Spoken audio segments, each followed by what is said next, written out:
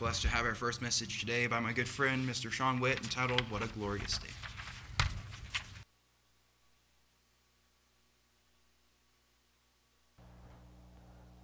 Thank you, Owen. Well, good afternoon, everyone. Welcome to this beautiful holy day, trumpets. Let me take a quick sip before we get started. Well, we made it. Here we are.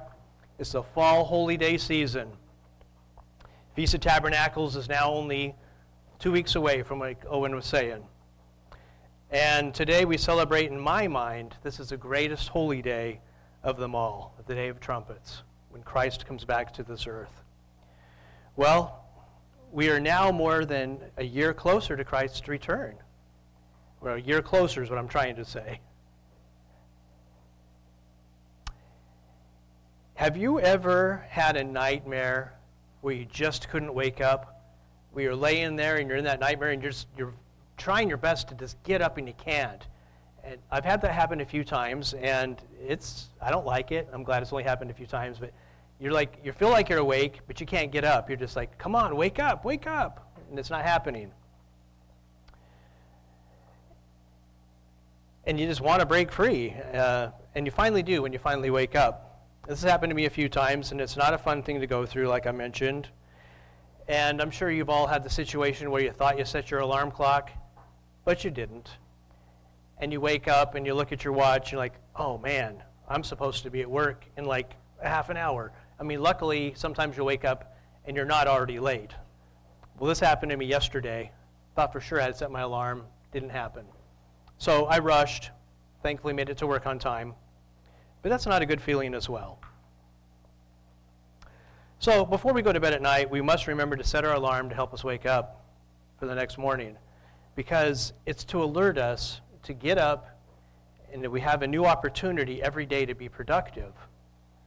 So trumpets, the 7 trumpet blasts from the angels depict alarms. It's a warning to let us know what is coming. So there's 7 trumpet blasts that come, and there are different warnings of such things to come. I'd like to go to 1 Thessalonians 5, verses 2 through 10. So for you yourselves know perfectly that the day of the Lord so comes as a thief in the night. For when they say peace and safety, then sudden destruction comes upon them as labor pains upon a pregnant woman, and they shall not escape. But you, brethren, are not in darkness, so that this day should overtake you as a thief.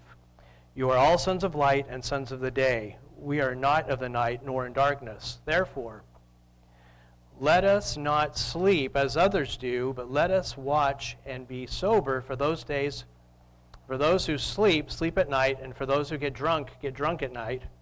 But let us who are of the day be sober, putting on the breastplate of faith and love, and the helmet, the hope of salvation. For God did not appoint us to wrath, but to obtain salvation through our Lord Jesus Christ, who died for us, that whether we wake or sleep, we should be together with him. So we're being warned to stay awake and not get caught up off guard, to be sober and watch. We have to always have our alarms on, to be aware of what's going on around us. Having all our pieces of armament on us for our daily protection, to be aware of what's coming. We live in a dark and dying world that is becoming more evil all the time. You can see it around us every day. Just turn on your TV and you can see the evilness that is happening. Satan knows he has but a short time, and he wants nothing more than to destroy us. Satan is like a jealous ex-boyfriend. He won't let you go. He plays on our emotions and tries to keep us down, only wanting to harm us and trying to keep us in abuse. He likes to have us in an abusive relationship that can become comfortable if you're not careful, because it is what we become used to. Sometimes you hear of people that stay in abusive relationships, because it becomes the norm. They're used to it, and they become comfortable with it, even though they're being abused. These type of situations require special counseling.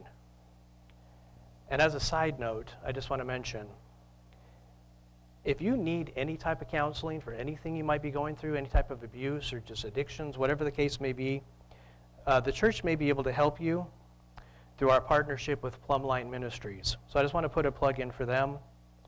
Please don't hesitate to ask for help. You can come to me or Matt or Steve, different people you can ask about the programs that they offer. So, sin is like,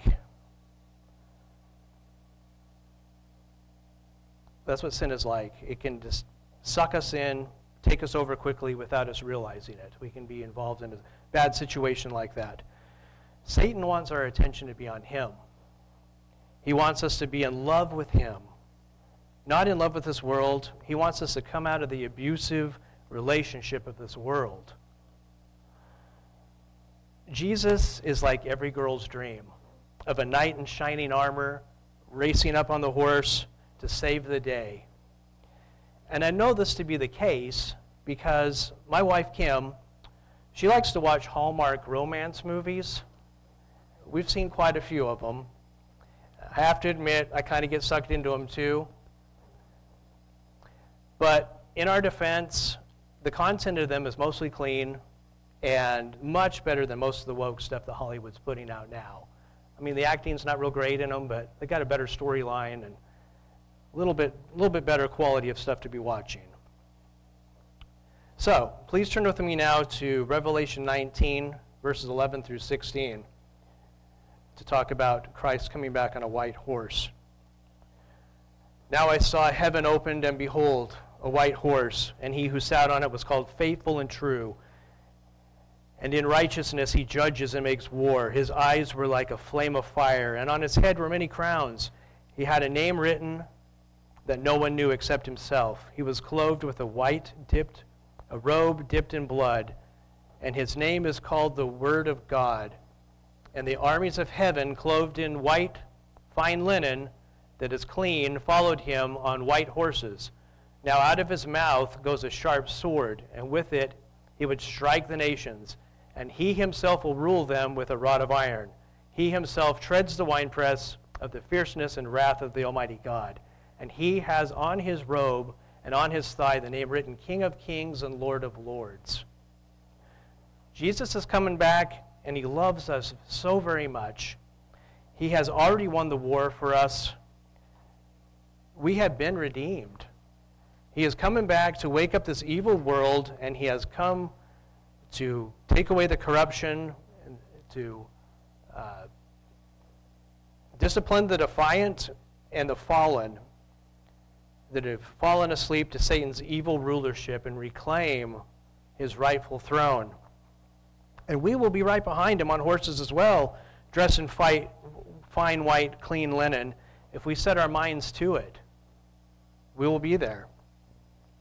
God the Father and his Son want nothing more for us than to be totally in love with them, and with this glorious day, taking back the world and putting Satan, an evil ruler of this world, in his rightful place. God wants us to be there right with him, coming back.